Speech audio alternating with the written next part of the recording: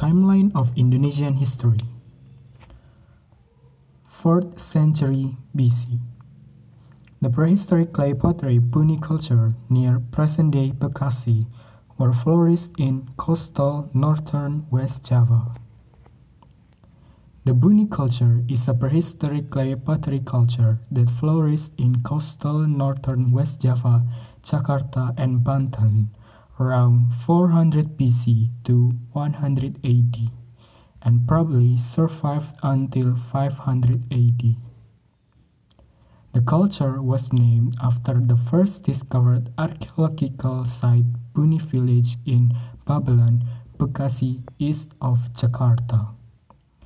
The Buni culture is known for its peculiar pottery with incised geometrical decorations, and the fact that it yielded the first Indian ruled wares recorded from Southeast Asia.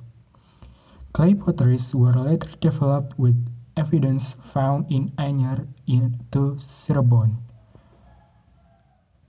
Artifacts such as food and drinks containers dated from 400 BC to 100 AD have been found, mostly as burial gifts.